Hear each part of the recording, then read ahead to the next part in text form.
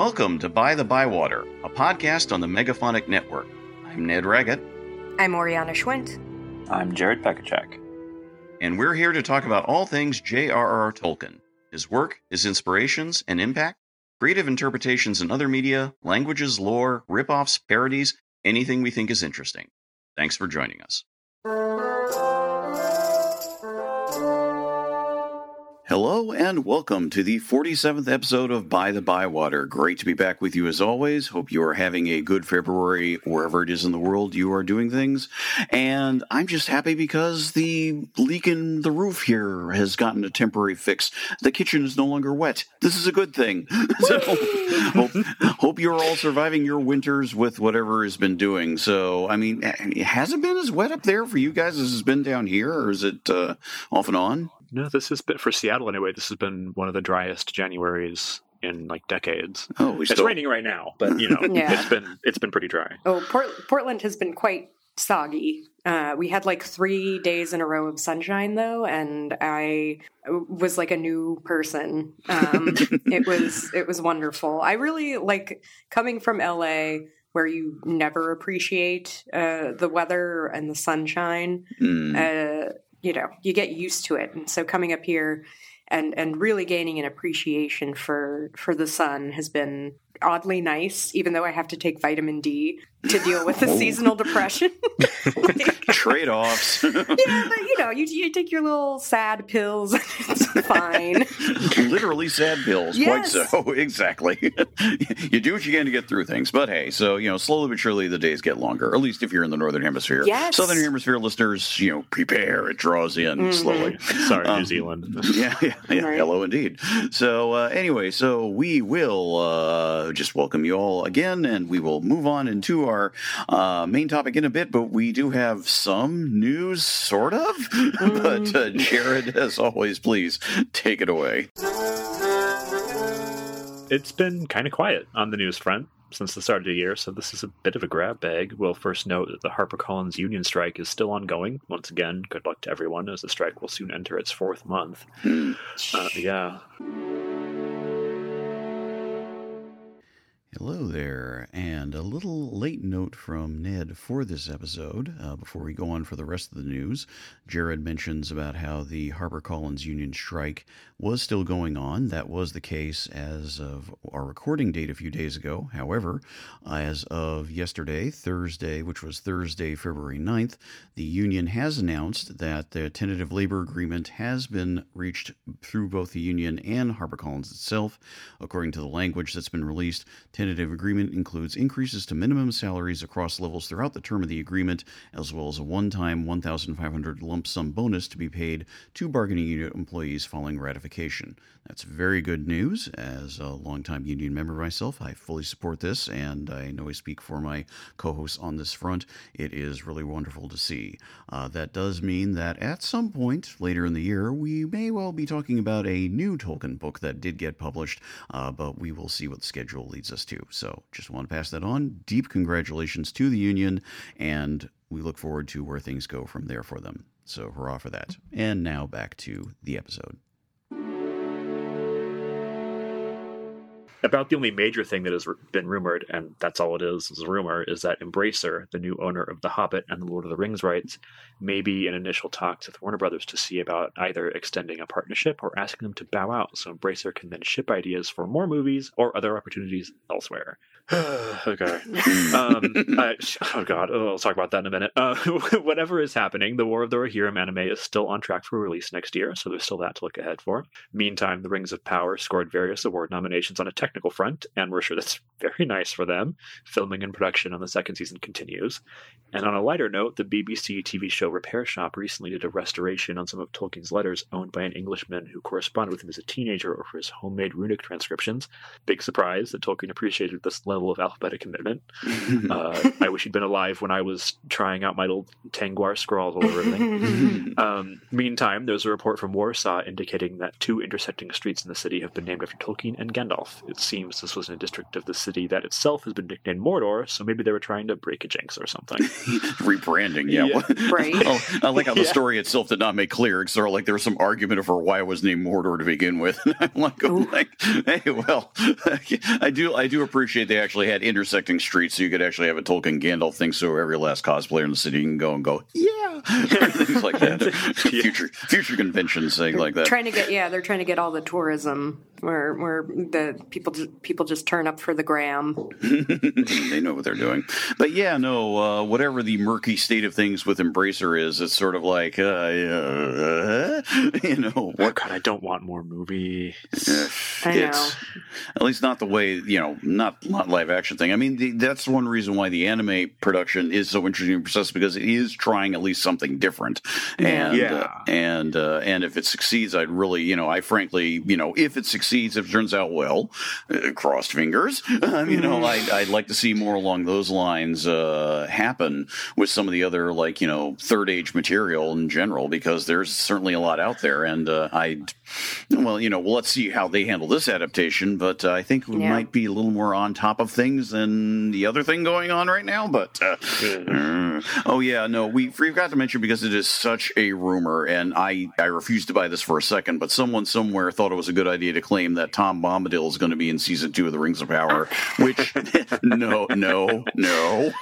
And if it is, I may have to kill somebody, which may be not very Tolkien-like, but that might actually get me to tune back in just to see, what are you doing with this, and why? What's happening here? What's your take on Tom Bombadil? And how wrong will it be? Yeah. Right. They weren't good at humor. They were not in the show, and trying to capture it would be, there's one way to do him right and a million ways to do him wrong, and they would not find that one way, except by sheer chance. Stumble into it backwards, that's for sure. So, oh dear. So, but otherwise, a bit of a dry gulch period, which I suppose is unsurprising. We'll just sort of see what happens from here onward. We will throw in that on the casual note. We were talking about this earlier. There was one other sort of news bit about how apparently there's some rubbish firm out there somewhere which advertises itself as Lord of the Bins, and they proceeded to get sued by Embracer or Middle Earth Enterprises or something like that. In this case, it's it seems like they went ahead and go so far as to actually model the font after the font from the Warner Brothers title adaptation. So it's like, well, you're pushing it, but as Oriana was pointing out, you got firms like Palantir and all things out there just riding away and doing things like. Sucks. It sucks. It sucks deeply, and it really does. This is not the kind of copyright or trademark enforcement that I think is good. It's seldom good, but in cases, in a case like Palantir and Earl, where the companies themselves are so abhorrent and so contrary to kind of what the author believed in. Tolkien was not cool with a panopticon. I think that's a pretty safe thing to say. And so that kind of enforcement would be even if legally there's no standing, morally I can get behind it. Going after a waste management company, I mean, come on, guys. Do you have nothing better to do? I don't know. Just let it. Because it's easier to take them on than it is to take on Palantir. Right. I don't know. Rubbish guys, Peter Thiel. One could go on. So we will just have to see. So in any event, we'll see about more news next time. But again, this may be sort of a period in terms of this, unless something bigger gets announced. We will see. But in the meantime, we do have, of course, a main topic to go to. It was Ariana's choice this time. So please, Ariana, lead us into what we'll be talking about. My precious. That was actually not a very good. I should have warmed up. I didn't warm up my vocal cords. I apologize to our listeners. Cut that out. Yeah. No, leave it in. It deserves. I should have prepped more properly. But so we're talking about Gollum, and in my opinion, everything I talk about is always just my opinion. But there is an argument to be made, I think, that Gollum, aka Smeagol, aka Klonku in Finnish, is the most important person in the entirety of The Lord of the Rings. And I don't just say this because he is maybe the character I relate to the most, and like we'll get to that at some point. Both within the narrative and in the meta-narrative, he is a linchpin.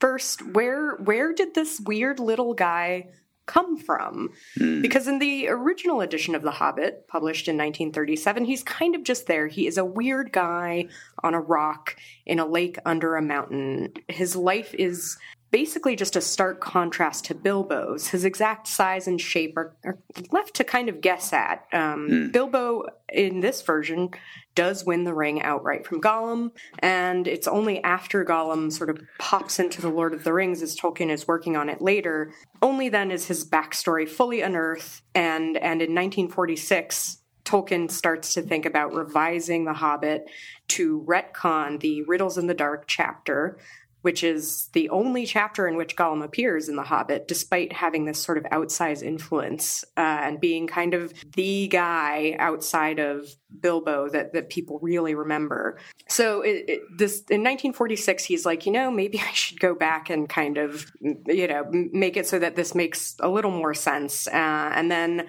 by 1951, we see in a very long letter to Milton Waldman that the change has officially happened, and it's Tolkien, quote, clarifying the character of Gollum in The Hobbit. Going back a few years to 1944, when Tolkien is working on The Lord of the Rings, he says that Gollum, quote, continues to develop into a most intriguing character I was probably most moved by, and the tragedy of Gollum, who at that moment came within a hair of repentance, but for one rough word from Sam. Now, the moment that he is referring to is actually, it might be my favorite moment in the whole series, just because it is so moving, and so I'm going to read it. This is, in my copy of The Lord of the Rings, this is in The Two Towers, it's page 366. Gollum looked at them. A strange expression passed over his lean, hungry face. The gleam faded from his eyes, and they went dim and gray, old and tired. A spasm of pain seemed to twist him, and he turned away, peering back up towards the pass, shaking his head as if engaged in some interior debate. Then he came back, and slowly putting out a trembling hand, very cautiously he touched Frodo's knee. But almost the touch was a caress. For a fleeting moment, could one of the sleepers have seen him, they would have thought that they beheld an old, weary hobbit, shrunken by the years that had carried him far beyond his time, beyond friends and kin, and the fields and streams of youth, an old, starved, pitiable thing. But at that touch, Frodo stirred and cried out softly in his sleep, and immediately Sam was wide awake. The first thing he saw was Gollum, pawing at his master as he thought. "Hey, you," he said roughly, "what are you up to?" "Nothing, nothing," said Gollum softly. "Nice master." "I dare say," said Sam. "But where have you been to, sneaking off and sneaking back, you old villain?" Gollum withdrew himself, and a green glint flickered under his heavy lids. Almost spider-like he looked now, crouched back on his bent limbs, with his protruding eyes. The fleeting moment had passed, beyond recall. And that is... it's easy to see why this moment would come to haunt Tolkien in a good way, I think. All the way in 1966, he writes about how grieved he continues to be by Gollum's failure to repent, which is Sam's fault. Quote, "This seems to me like the real world in which the instruments of just retribution are seldom themselves just or holy, and the good are often stumbling blocks." With that, I just read for a very long time. I do want to ask if you kind of agree with Tolkien's opinion of his own work, that Gollum, though pitiable, ended in persistent wickedness, and the fact that this worked good was no credit to him. What do you guys think of that? Do you agree that Gollum doesn't kind of deserve any credit in the end? Jared, you want to go first there? Oh, that's a much tougher question than I was anticipating for yeah. I agree. This is kind of very, we're going into the deep end. Yeah, I totally thought it was going to be like, let's start talking about he's a hobbit or whatever. He's so cute or something. I don't know. Yeah, I mean, in those terms, yeah, he kind of doesn't deserve... It's like he continually makes choices. Mm-hmm. And it's not always his fault, especially because he has just been, like, ground down his entire life by the ring. Like, he's not... In a way, he's not culpable. But in a lot of ways he is, because there are a lot of times where he still knows what he should be doing and he just doesn't do it. And yeah, Sam is to blame for that, but also Sam doesn't know what he's doing. I mean, it is really complicated, but it does kind of come down to, like, Gollum can choose to do other things, and it's very difficult to choose to do that. And it makes sense that he doesn't, but he still doesn't. I have a sort of fallback thing I'll bring up that sort of opens up maybe another area of discussion, but something that interests me, like Oriana was saying, I very much was rereading the letters where he was talking about Gollum, and note a lot of what Oriana has brought up were kind of key quotes that leapt out at me. And he clearly, at least in terms of what we have from him on the written record in letters, this scene was one that, you know, he kept coming back to over the years and talking about it. It was something that, you know, I agree with Oriana. It's something that always has been sort of a, you know, big particular moment for me. The two, I would say, that are the biggest for me, which also involves Gollum. The first one is the one that is when Frodo and Gandalf are talking back in the Shadow of the Past chapter, and Frodo says, "What a pity that you know Gollum didn't kill me, had a chance," and Gandalf says, "Pity and mercy stayed his hand," which I thought was very crucial, and which, as I've talked about in the Fellowship episode. Of Jackson's Fellowship episode, I was very glad that made it to the film. That is one key scene. This key scene has not made it to many things. It made it to the Bakshi version, which is interesting in a very, very quick way. But setting aside where adaptations fail or fall in this particular matter, taking it as it is, it's.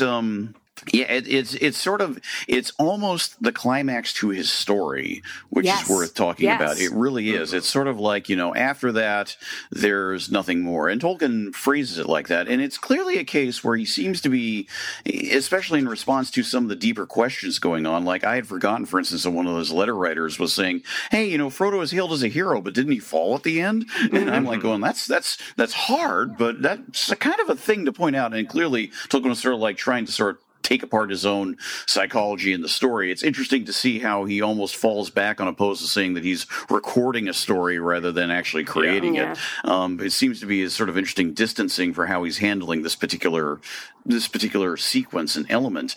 And the part from the letters that really stood out for me, there are a couple of them. Let me see if I can find one right here. This is from the letter to this is a letter to the editor of the New Republic, Michael Straight, and he had a few things to say right here. Gollum is to me just a character, an imagined person, who, granted the situation, acted so-and-so under opposing strains, as it appears to be probable that he would. There is always an incalculable element in any individual, real or imagined, otherwise he or she would not be an individual but a type. Now, that's a really interesting quote, given that so many observations or things on Tolkien are that his characters can seem to be types. It's almost sort of like he's recognizing this and going like, yeah, but there's something more. There's something else here, There's something different going on, and then he goes on to say, I think it's a little bit later in the letter. Into the ultimate judgment upon Gollum, I would not care to inquire. This is referring to Gollum's eventual tumble into Mount Doom's lava. This would be to investigate God's privity, as the medievals said. Interesting choice there. Gollum was pitiable, but he ended in persistent wickedness, and the fact that this worked good was no credit to him. His marvelous courage and endurance, as great as Frodo and Sam's or greater, being devoted to evil was portentous but not honorable. I am afraid, whatever our beliefs, we have to face the fact that there are persons who yield to temptation, reject their chances of nobility or salvation, and appear to be damnable, which I thought is very sort of, he puts that in quotes too. So, and it's interesting how he's sort of like, he's having created a character, he's passing a moral judgment on it as much as he can, but he's trying to do so from a sort of outside removed viewpoint and claiming that he doesn't really know. It's a really tangled thing. And I think in some respects, he does obviously go into Frodo and Sam, I should say obviously, he does go into Frodo and Sam and judgments and discussions further in this letter and elsewhere. So it's not like Gollum's the only character he thinks about, but I think Gollum is such a fascinatingly unexpected character that Tolkien's meditations on him really ring interesting to me, precisely because they're not the hero. It's sort of like, how do you deal with a villain as described? How do you deal with a villain that is the most personified villain, you could argue, of the entire story, who's not entirely a villain? What do you do? That's precisely what makes the story so incredibly fascinating. So, yeah, I think without Gollum too, and this is sort of like Gollum as narrative device, but without Gollum, Frodo's failure is unforgivable, I think. Gollum provides this insight into, if Frodo had to hold on to the ring for a much longer period of time, this is what would have happened to him. And I think that is why, and, admittedly, this story is written by a Hobbit kind, so of course they're going to be kinder to Frodo. But I think without Gollum in the story, to see, the real effects of the ring, you do have to more harshly judge Frodo for what he does, which kind of gets into Gollum as like, he's an incredible litmus test almost for our characters, because he seems to bring out the absolute best in Frodo. Frodo has, of course, a vested interest in Gollum being redeemable, whereas it brings out just the absolute worst in Sam. I know we spent like a whole episode talking about how much we love Sam, but he's such a jerk in the Two Towers. The whole book, he's just a giant meanie head. I'm trying so hard not to swear for the children in the audience. How kind of you. That is so interesting, though, like why Gollum does that. Why has that effect on Sam? Like, why does that happen? And I know that I'm tilting more into talking about Sam here, but like, what is it that Gollum sees about the or what is it that Sam sees about the Frodo-Gollum relationship that drives him so nuts? Is it like, it seems sometimes like jealousy, but what kind of jealousy? Is he disgusted by Gollum? Like, what's going on there? It is a very complex reaction, a very layered reaction. That is why it's always interesting to see people talk about how Tolkien's characters are just kind of archetypes, etc. When it's like, no, there's like Sam's reaction to Gollum alone is it's so much to unpack. Yeah, exactly. Yeah, I think a lot of the time his character writing comes across as thin because it's not announcing itself. So nobody is sitting there having long introspective passages or whatever about like, oh God, the curtains represent my infidelity or whatever. Like there's none of that, so you don't necessarily think in those terms. But when you actually dig into like why they're doing what they're doing, it's like, no, these are full characters.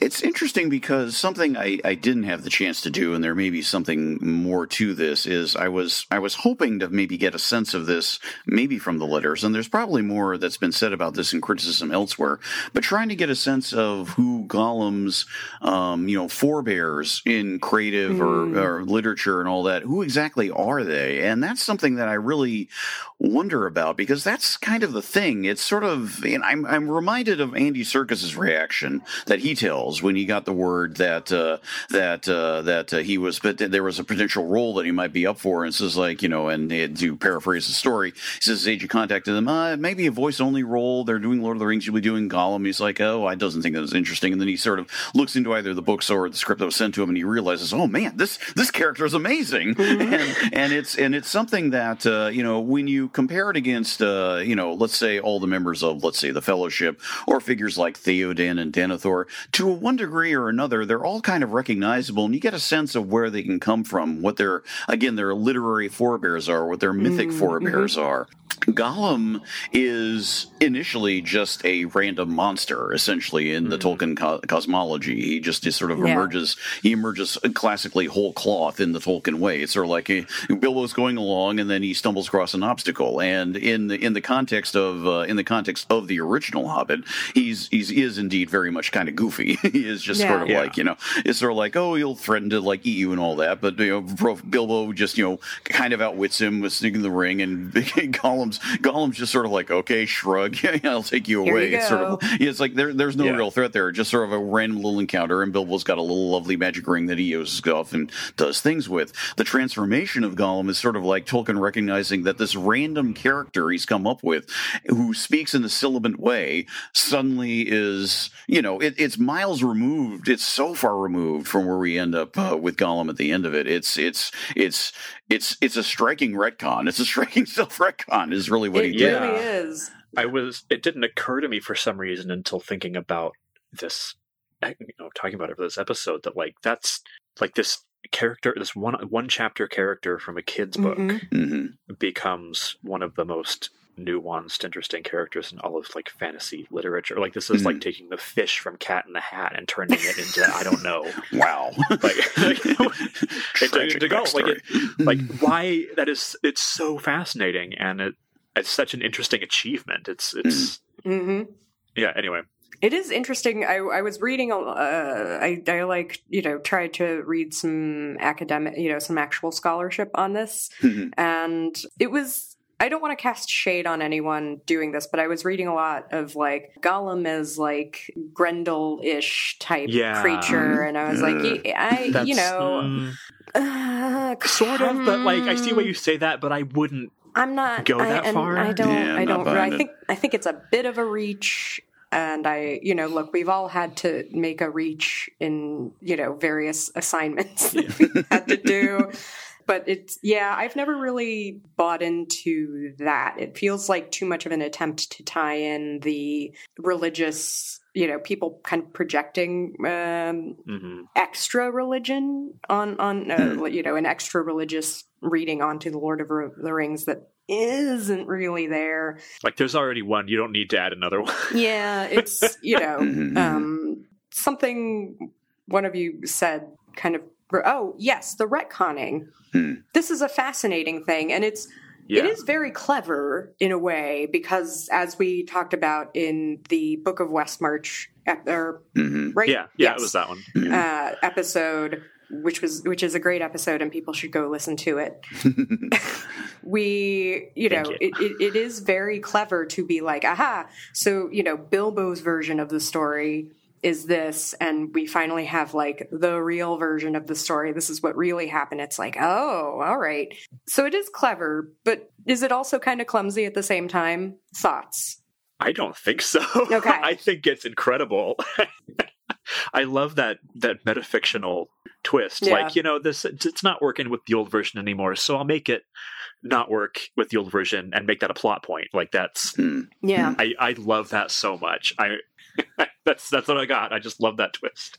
I mean, it is interesting, especially from a later point of view, that so much of that which is made much of is sort of like, I don't, when I was reading Lord of the Rings for the first time, where you have, Bilbo at the Council of Elrond, with his little aside for Glowin there and saying, and if some of you have heard this story a little differently, let me assure you, and all that. And I hadn't realized that at that point, in strictly, quote unquote real world terms, that almost 20 years of whatever people know of the story has been knowing it kind of one way, although of course the revision had already been worked on by that point, but otherwise you've been reading it early enough. So, and yeah, as a metafictional touch, I kind of agree with Jared. It's one of those things that, is it clumsy?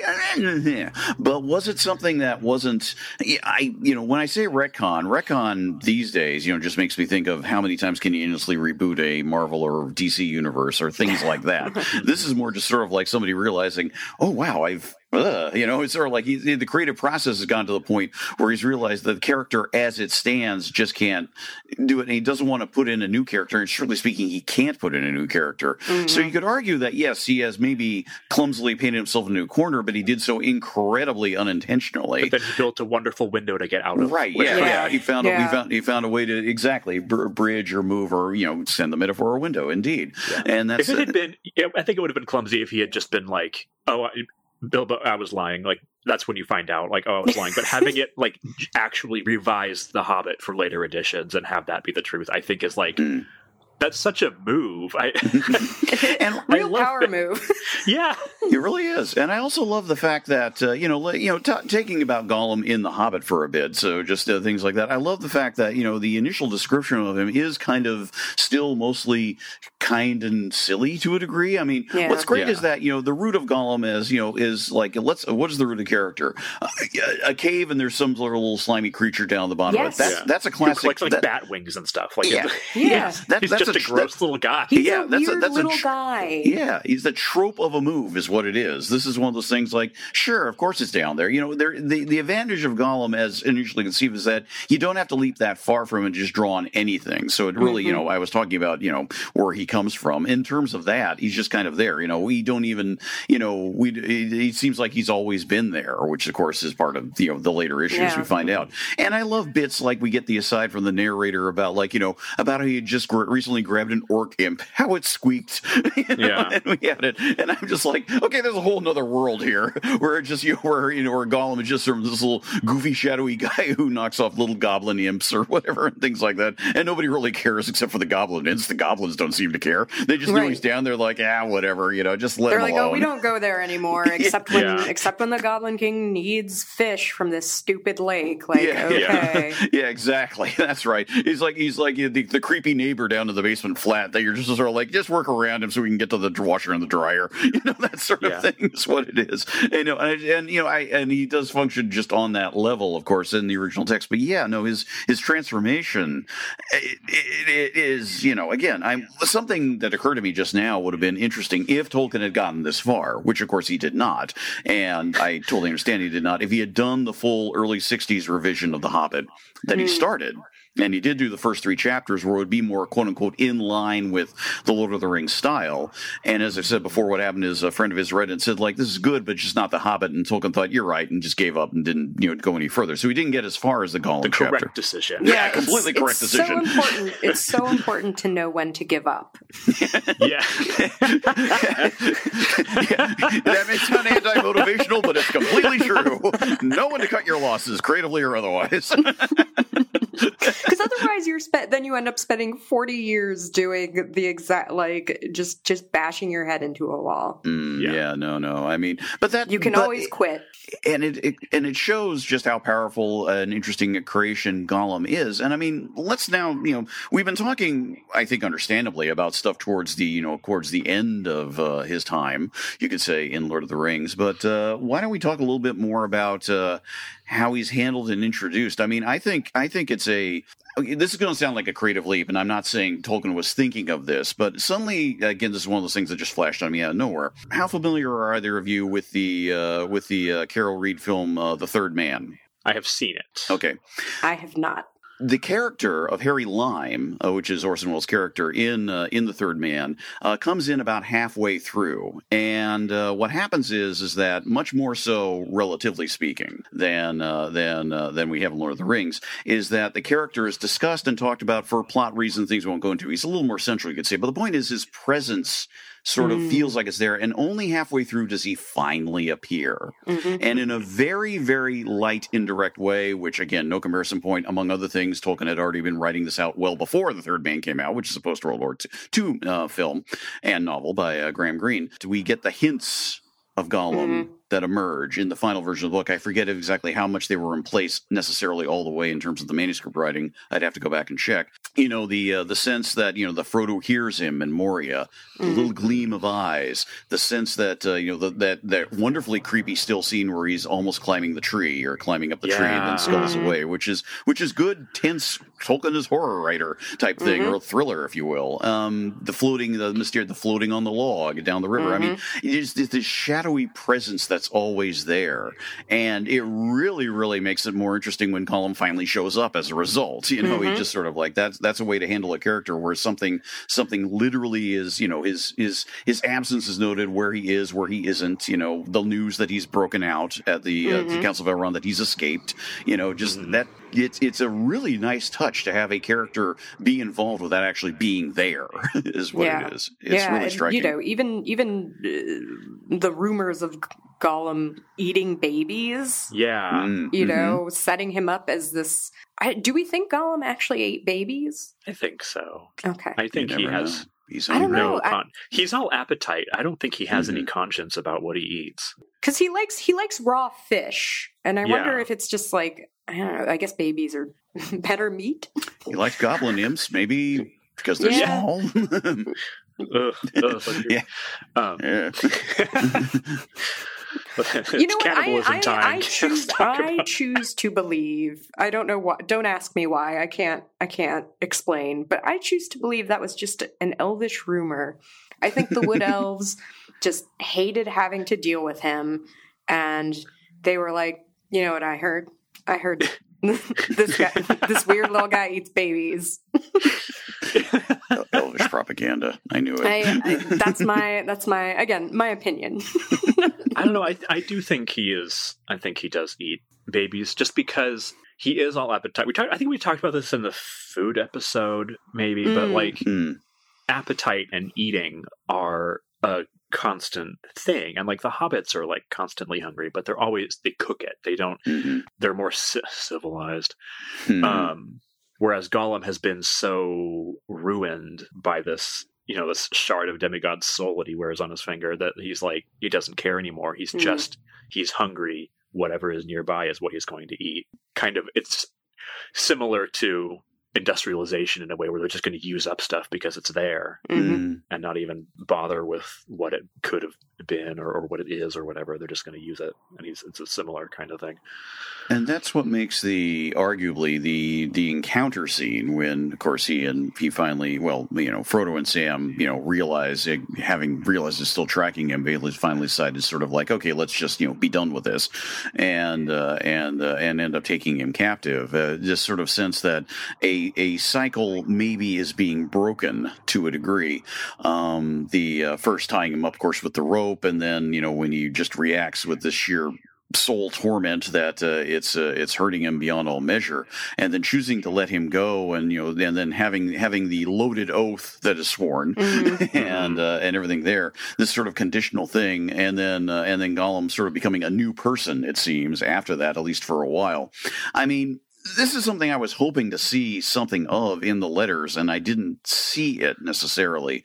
But I think it's been pretty obvious. I mentioned some episodes before about the question of can we judge Gollum, and questions of mental illness has come up as we understand it now. But the other thing that I think has been more truly argued about, and I think understandably, is the idea of, you know, addiction and the framing of Gollum as like an ultimate a hyper addict, you know, something you can project all your things of somebody who's enthralled to something, seemingly can't find a way out. How do you do that? Is it tough love? Is it therapy, etc.? Which is, of course, a very American, shall we say, projection of our thing onto something that was created by a guy who was born in Victorian Edwardian England, and as far as I can tell, didn't really ever seem to have any sort of sense of working on that level, at least consciously. I really don't sense any of that at all. I sense, of course, how he works in terms of trauma and in terms of the accumulated memory and things. That very much is clear. But I don't really get a sense that Tolkien was actually trying to write a character like that, and yet the character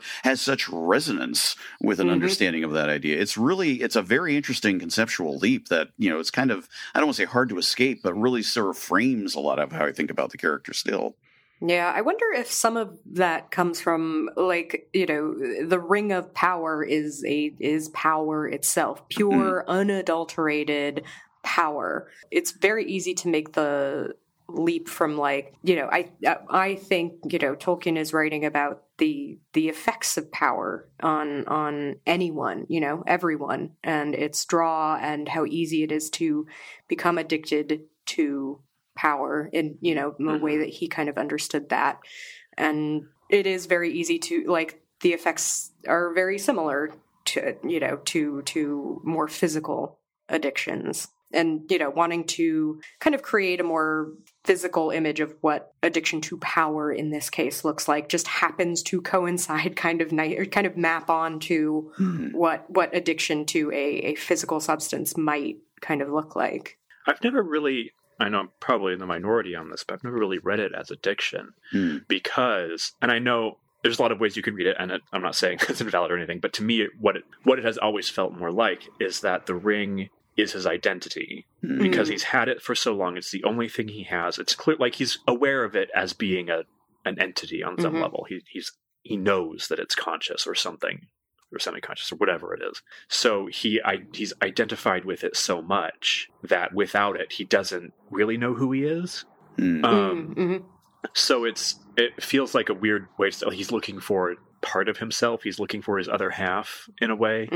And it doesn't, in the book, the movies do play it as an addiction kind of thing. But in the book, to me, it's more like he just needs it because he's identified himself with it so strongly that that's all that there is. It's not even that it is power. It's just that this is his other self, whether it really is or not. And, definitely isn't. But he's looking for that part of himself and never really gets it. Yeah.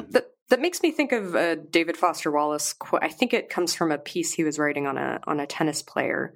I cannot remember the name off the top of my head, but I've always remembered this sentence where he's talking about how, it's the kind of love whose measure is what it has cost, what one has given up for. Yes. And I think that definitely applies here. Gandalf, he loves and hates the ring as he loves and hates himself. Yeah. It is interesting too. It's also a tie, the ring is so inextricable from Gollum's past, the way that it was his downfall. It was the cause of his ejection from society. And also, the first unforgivable act that he did, which does actually, so a bit lighter, I guess.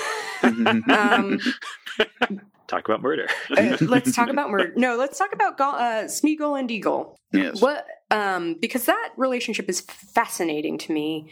Well, they're obviously boyfriends. Well, that's the thing. So, it just feels so. Gollum feels so obviously that feels like a queer relationship, because specifically a man calling another man my love really sticks out in this world. Merry and Pippin don't do it. Sam doesn't do it for Frodo, nor Frodo to Sam, or Bilbo Says to he Frodo. Loves Frodo, doesn't call him my love. Exactly. There is a difference, and I'm sure 100% sure that was just Tolkien attempting to preserve Gollum's particular argot and provide a bridge between Smeagol and Gollum, but what?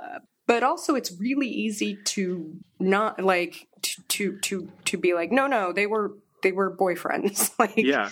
Well, whatever relationship it is 100% abusive. Where Gollum is the taker, and when Diggle refuses this thing, then it's no, you can't. Yeah. You owe that to me because I'm the one in charge. And then it's it just reads as a little brief snippet of the worst gay love story in history. Yeah, I know.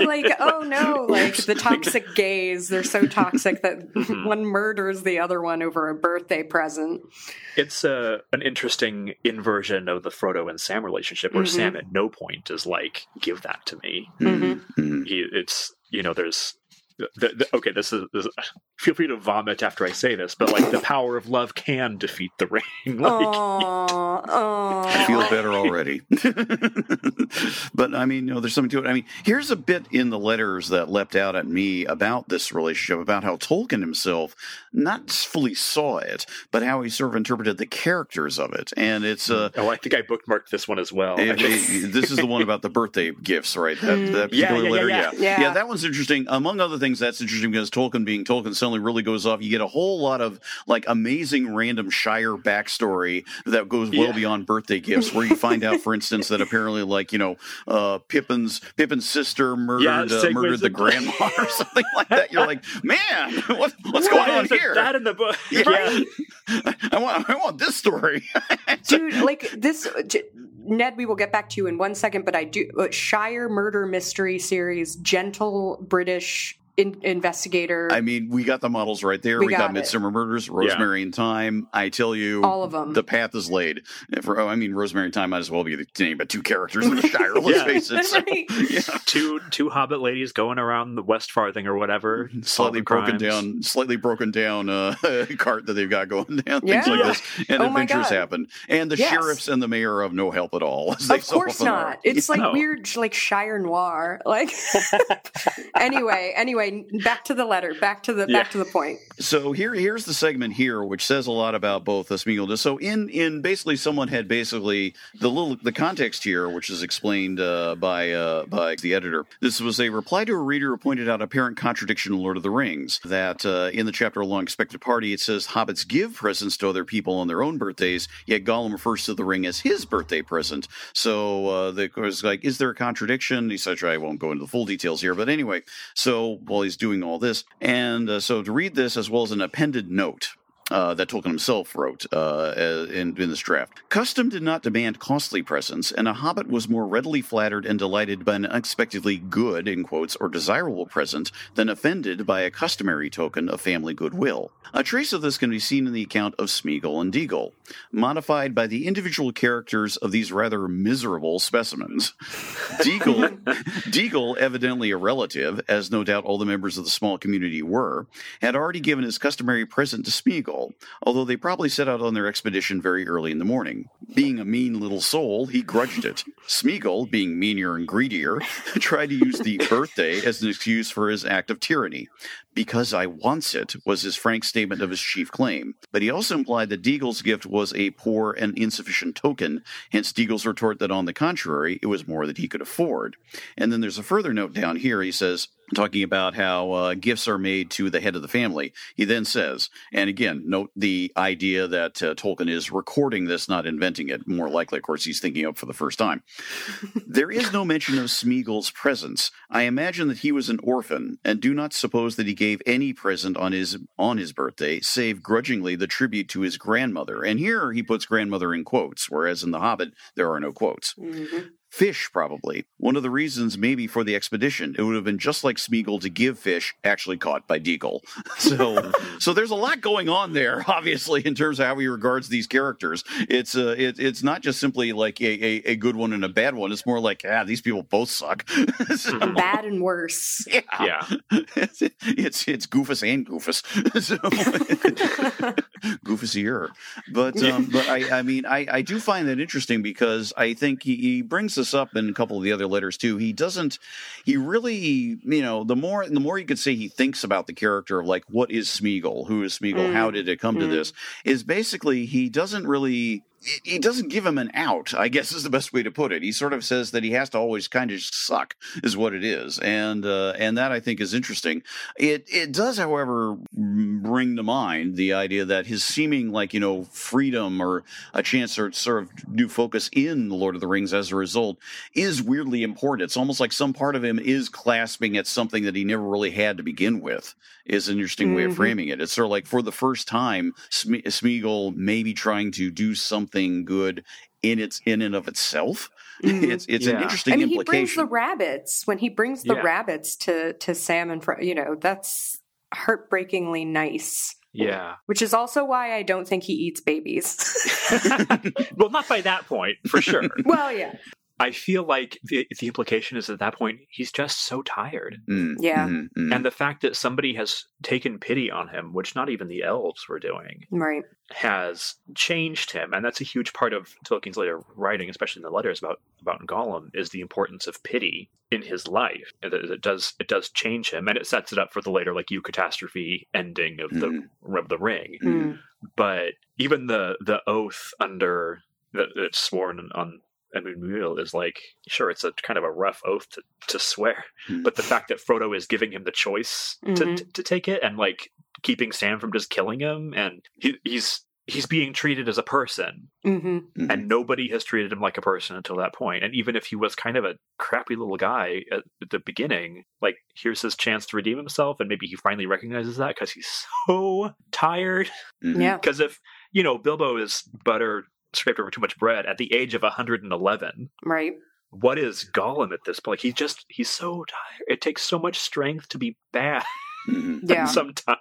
Well, and to live with your bad choices. To live with them, I mean, he's never really portrayed, I think, as feeling guilty for some of the stuff he's done. Which also takes a lot of mental effort to push away, because guilt is a very natural human emotion, I think. And so you do, as someone who has like pushed guilt away in the past, just because Catholic, it takes a lot of effort. And it's even worse when you know deep down that you should feel guilty, like on the rare occasion.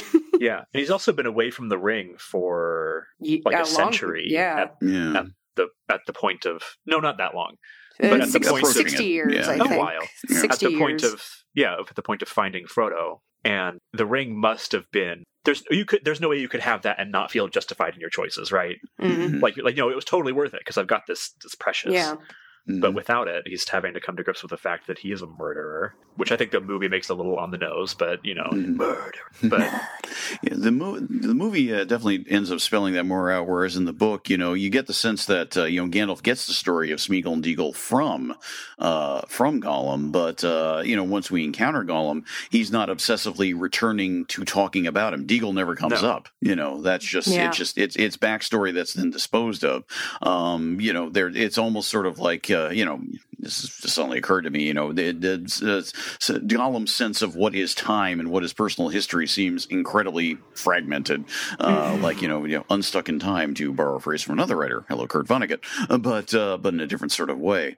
But this idea of, pity, I think what's interesting is you could say there are four great moments in Lord of the Rings where the pity of Gollum turns out to have, effects. First there's, of course, Gandalf talking about Bilbo, pity and mercy.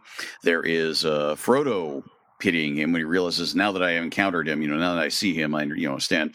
There is, in the segment that you read, Oriana, that wonderful sequence where you could argue the narrator, for the first time, really pities Gollum to a strong degree, that he seemed like a just weary old hobbit. All of a sudden, we see him through much different eyes than we've seen him before. The fourth and final one, and this will probably come to surprise to nobody, is when Sam finally pities him properly, as opposed to just beating on him. And I'll go ahead and read this bit because I think it is an incredibly powerful part. So this is very much Frodo is now off to the cracks of dooms on his own, and Sam is now going to finally take the revenge that he's been hoping for ever since Frodo was betrayed and left for dead in Cirith Ungol due to Gollum.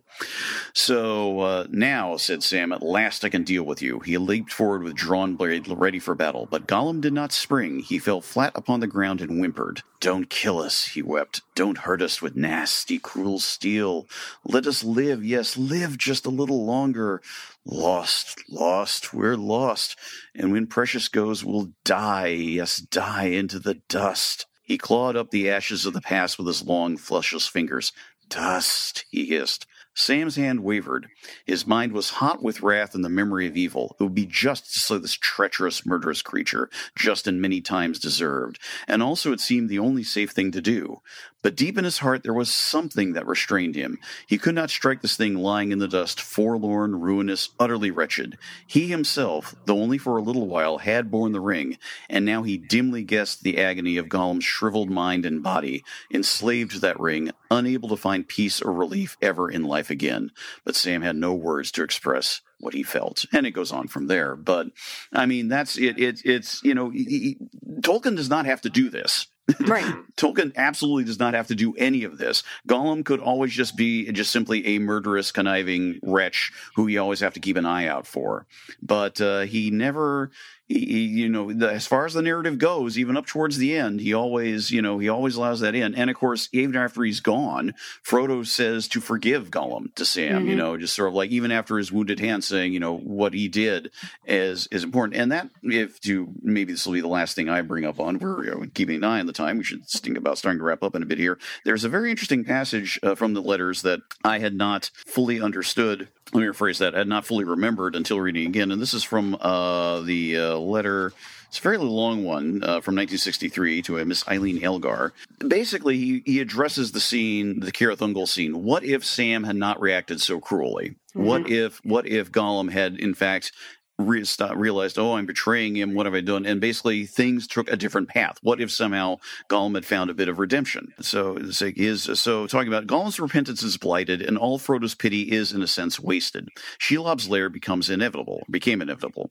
This is due to the logic of the story, in quotes. Sam could hardly have acted differently. He did reach the point of pity at last, that sequence I just read, but for the good of Gollum, too late. If he had, what then could have happened?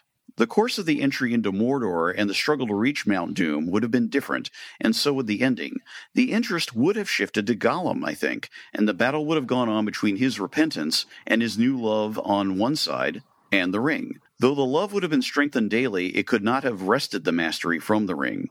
I think in some queer, twisted, and pitiable way, Gollum would have tried, not maybe with conscious design, to satisfy both. Certainly, at some point, not long before the end, he would have stolen the ring or taken it by violence, as he does in the actual tale.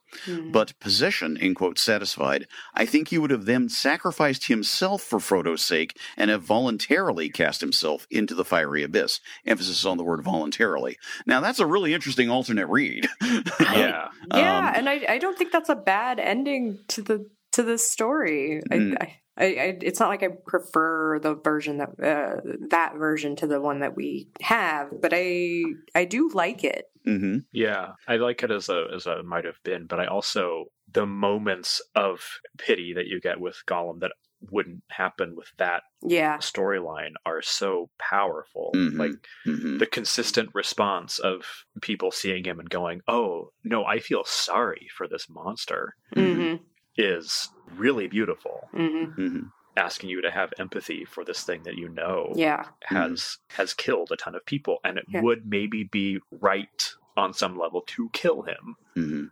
But maybe he doesn't. You don't have to. You can hope that he'll be better. But also, like your empathy is not contingent upon his redemption, and I think that is really important. Yeah, like you should feel sorry for people who are miserable, even if they have also done bad. Right, yeah, and even if they may never do another good thing in their life again, like they but are you can't know that they won't, so you have to extend that hope to them. And I mean, you could probably maybe argue that that's not correct, but that is, I think, the argument is being made in the story, and I think that is a beautiful thing, whether or not it's even practical. Like, yeah, I mean, what's interesting about that passage, that confrontations, don't let us die into the dust passage, is precisely because Sam, up to this point, it's kind of hard to say it. We all love Sam, and yet you could argue that up until this point, but especially in the sequence from Cirith Ungol onward, is incredibly self-righteous. He knows what he hates, and Gollum has been encountered at bits and pieces before. He knows he's out there. There's sequences in the Morgai, it's sort of like that he's being followed along. It's sort of like, finally, and then he's finally there. So it's something that's been burning out. It's like, I know what I'm going to do. I mean, there's that bit earlier in the novel. He says, well, no matter what else happens, I'm going to, he's going to track down Gollum even in a dark corner and kill him. He's sort of like, this is what I am going to do, and I know I'm going to do the right of it. And when it comes to the moment, I think Tolkien is clearly just pointing out, you could say Sam's essential goodness, you could say, sort of almost like he's snapping out of it, but it's something that he doesn't make it seem like he just simply sees him and changes his mind. He suddenly gets a glimpse in, and he vectors in the possession of the ring as the way to sort of have that point of connection and continuity, which is very interesting. So to bring that up, back to that question of, is he responsible for his actions, I guess, when Sam is able to look at that and go, no, I get it. Yeah. Barely, but I do. That this thing has made you so miserable that, like, after reacting to Gollum with disgust, especially, and hatred throughout the entire thing, all of a sudden he's like, no, wait. Yeah. You poor thing. And it is interesting how, you could say Gollum's afterlife, you could say, in the rest of the story, he isn't really, he's barely touched on for the rest of Lord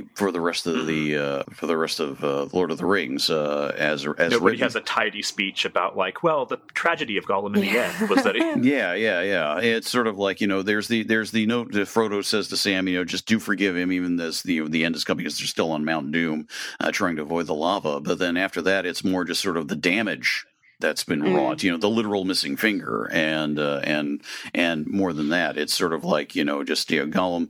You do wonder But, again, this is Tolkien. He doesn't really show, how much did Gollum just shadow in Frodo's mind. It's one of those things you almost have to draw your own implications.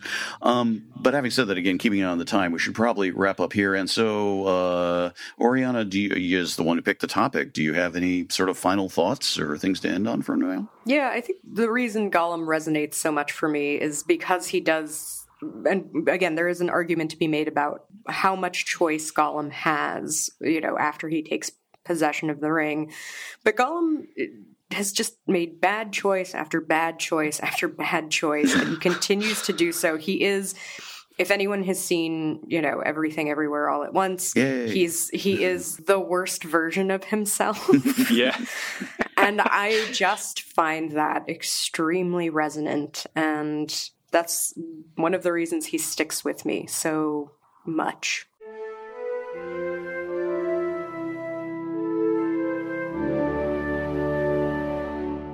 Okay, the time has come to talk about the next episode. Choice of topic has come around to Jared. What are we talking about next time? Yes, hello. What I would like to talk about next time is something that we've, in a way, been talking about the whole time, but it's very near and dear to my heart. World building, actually. Okay, all right. Because, in a way, Tolkien is the start of world building as a concept. Not the only start, but certainly the popularizer of it. And it's, it's going to be another big swing. We're going to not cover everything. No. But I want to get that out there for the people. Thank you for your elegant introduction to it. So, but more seriously, I mean, that is a term that itself is so incredibly plastic, and what does it even mean? I think I mean, this will come up next month, definitely, but I think it's overused. I'm very irritated by by people talking about it. It's amazing what people consider as world building when it's like, no, that's just the story. Yeah. Or it's... We'll get to that. We'll get to that. Yeah. Let's not give it all the way now. We got a month to think about it. So this is the prologue. There you go. But something to think about. Do Google searches for the term. Amazing what you'll run up with, I'm sure. So, but all right. Well, we will get to that in a month's time. We may have more news in a month's time. I don't know. God, I hope so. We have news on various fronts. We will say that. We will be approaching more details of our 50th anniversary episode. It's coming together, and we can say that we will say this much right now: it will be a live episode with all three of us in the same place at the same time, and there may be more to it than that. Hint. I will simply say that if you happen to be in Portland, this might even be more helpful, but that's all I'm going to say for now. Still nailing this down, but it is on the verge of happening. So we'll have more details soon enough. But in the meantime, as before, the state of our social media is for the show itself is in flux, but you know where to find us if you've been listening to us. And as we said last time, we can be reached at our various spots, whether on Twitter or on Mastodon or elsewhere. Do consider joining the Patreon. Join us on the Discord. It's a lovely plot. And there is much more we could say, but, go back to last episode and hear that and hear all the other episodes. They're good. But more seriously, thanks again very much for listening. We do appreciate it, and we will talk to you all next time. So until then.